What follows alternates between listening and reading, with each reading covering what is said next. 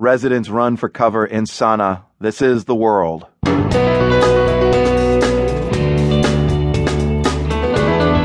Marco Werman. Saudi Arabia's airstrikes in Yemen are aimed at the Houthi rebels, but in the capital Sana'a, people are terrified. I'm trying to secure an exit. My kids are crying. Other families are with us in the basement. It was a very horrific scene. Also, we meet a woman in Syria who's lived through 4 years of civil war and refuses to leave.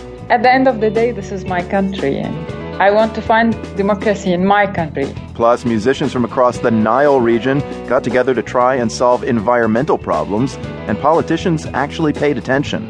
It certainly gave them a level of hope, seeing that citizens are strengthening the social fabric of this region. That's all ahead on The World. I'm Marco Werman, and this is The World. Yemen's capital Sana'a has seen a lot of fighting throughout its long history, but never an air raid until last night. That's when a coalition led by neighboring Saudi Arabia began an airstrike campaign on the city. The bombs are targeting the Houthi rebels. They've been taking over most of Yemen's urban areas. The Saudis see the Houthis as a threat to the region and a sign of interference from Iran. We'll take a look at those regional implications and what's at stake for the U.S. in Yemen in just a few minutes. First, though, we head to Sana'a, where this is a harrowing time for residents. Earlier today, I spoke with one of them, Yemeni activist Hisham Al-Omaisi. Last night, there was bombing, correct? Yes, there was, of the capital Sana'a. Right, where you are. And do people in Sana'a have bomb shelters? Unfortunately, because Sana'a hasn't witnessed airstrikes or bombardment in the past, we have never, ever imagined such a scenario. So it caught us by surprise. We don't have bomb shelters. We don't even have safe havens. Even the civil defense systems of the state are not prepared to deal with airstrikes. Yesterday night, after the bombardment, hospitals were not even prepared to receive the victims of the bombardment. There was a national call out for blood donors, for doctors to rush to the nearest hospitals to lend a hand. People who live in apartment buildings were asked to stay away from windows and move to lower levels. For me, myself, I moved into the basement with my family. The strikes that started after midnight came all of a sudden. We did not know where the strikes came from or what they were targeting inside the city.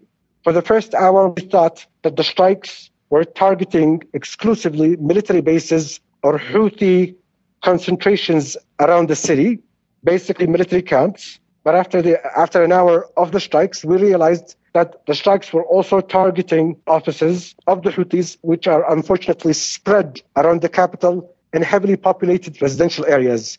That added to the anxiety of the people, to the fears of the people that they could easily be collateral damage.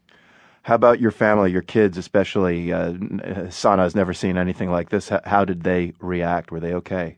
They weren't okay. They definitely weren't okay. They were crying. They saw us, the adults, panicking. We were on the phone trying to secure an exit to a safer location because I myself live near a Houthi stronghold in the city. So the bombardment near my area. I'm trying to secure an exit. My kids are crying. Other families from the apartment building are with us in the basement. It was a very horrific scene.